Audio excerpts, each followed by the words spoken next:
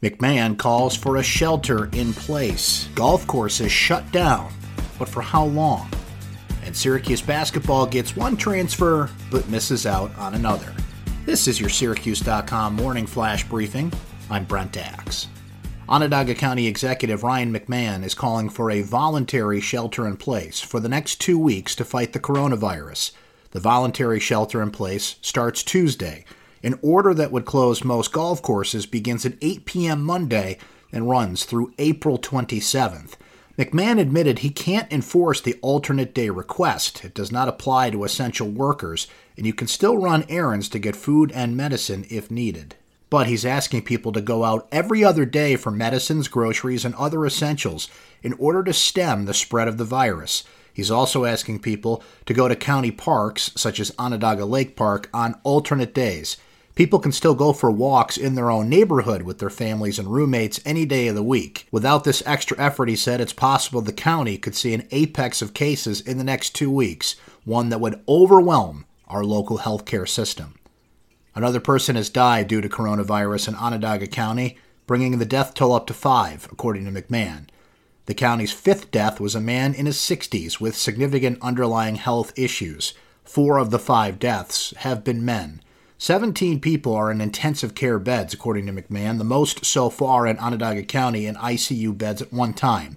Overall, 28 people are hospitalized, meaning 60% of all patients are in ICU, according to county stats. Employees of 3 Syracuse area pharmacies, as well as a liquor store in Fairmount, have tested positive for the coronavirus, and there's a concern of possible spread to customers.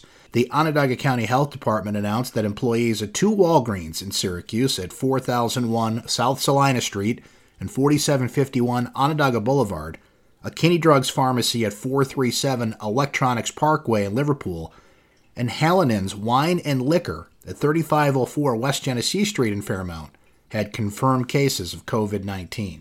The coronavirus pandemic infringed further into everyday life in Onondaga County Sunday with the county's order closing golf courses for 3 weeks. Ryan McMahon announced the order during his daily briefing, saying complaints over a lack of social distancing at local courses spurred the move. Golfers who have been enjoying plenty of opportunities to hit local courses early due to decent spring weather said they thought the sport was a good way to get outside and exercise and still be able to practice social distancing to fight COVID-19. But McMahon, in a Sunday briefing, cited hundreds of emails the county had received about a lack of social distancing as a reason for his order, which doesn't pertain to state-owned courses such as Green Lakes, which is scheduled to open on Friday. Syracuse basketball is now missed on priority transfer target twice. Columbia transfer Patrick Tape picked Duke for the second time Sunday night after committing in late March, but then decommitting last Thursday. Syracuse will enter next season with 3 centers in senior Barama Sidibe, sophomore Jesse Edwards, and redshirt freshman John Bolajak.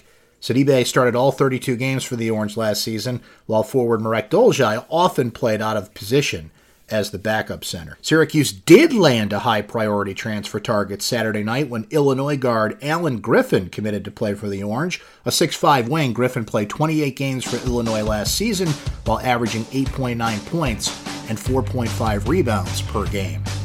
That's your Syracuse.com morning flash briefing for Monday, April 6th, 2020. I'm Brent Axe. Stay safe and have a great day, everyone.